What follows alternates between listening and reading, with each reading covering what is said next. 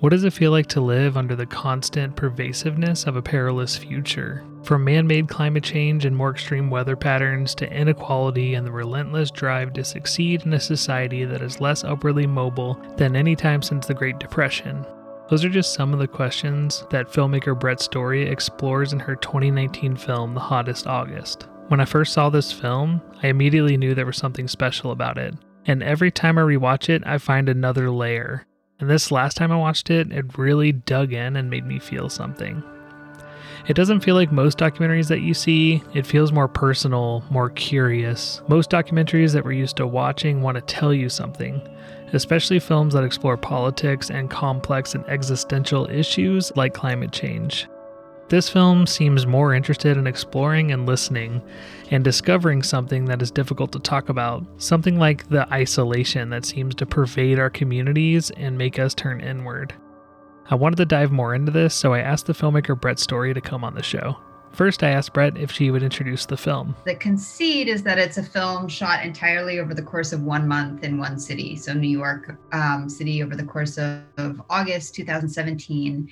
And it's an exploration, a broad exploration of how people are coping with and navigating the anxieties of this moment, in particular, the sort of overwhelmingness of the climate catastrophe. The film is mostly observational in a way that I would compare to Frederick Wiseman. It also features interviews that feel more like Chantal Akerman in her film South, but it also uses voiceover that feels like it's from the future, speaking about the moment that we're currently living in. Yeah, I referred to it to, with my collaborators, I was like, let's try and go for something that's like kind of a lo-fi sci-fi. So it's not over the top science fiction or fantasy, but it's just got like this little bit of a dirty edge of science fiction with the hope that, the film is an exploration of how we're inhabiting a planet in crisis and how we're sort of just seemingly slow walking into our own extinction. So I think to even be able to pierce into that and look at that, there needs to be a little bit of estrangement that happens, which I think cinema is really, well positioned to offer. I asked Brett what inspired her to make this film. The question that I didn't have the answers to that I wanted to use a film to explore was, how are we even living with, or how am I living with this sort of constant feeling of dread on the one hand and a feeling of political paralysis? I think of myself as a politically involved person. I'm involved in lots of social struggles and social movements, and yet there's something about the climate crisis that just feels like overwhelming, like I don't know what to do about it. I was interested in finding a language through a film project to connect these sort of what can sometimes feel just very, very personal, like waking up and just feeling dread and anxiety all the time, to what is a kind of collective zeitgeist. I've been thinking a lot about how the climate crisis is often treated as something that's different or separate from all these other things that are really stressful about this moment in time. I mean, you name your crisis, right? Inequality, housing, police brutality, etc.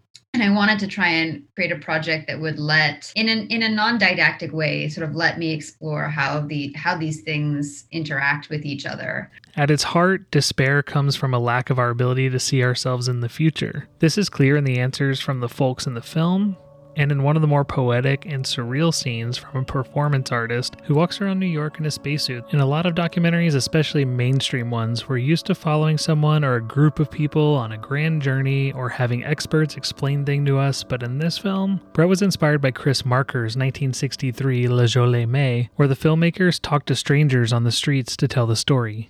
People like us. There's a way in which talking to strangers, not following strangers, not following people on these sort of journeys, but rather just having fleeting encounters with people can actually be so illuminating. And it also, in a way, kind of mimics our daily experiences of life. Like how do we get information about the world? Well, one of the ways is that we just go about our day and we see things and we hear things and we talk to people, and all of that informs the way we understand life. Bringing together all of these little snapshots into one film was precisely to say there is such a thing as society. We belong to it. If there's a future at all, it's a collective future.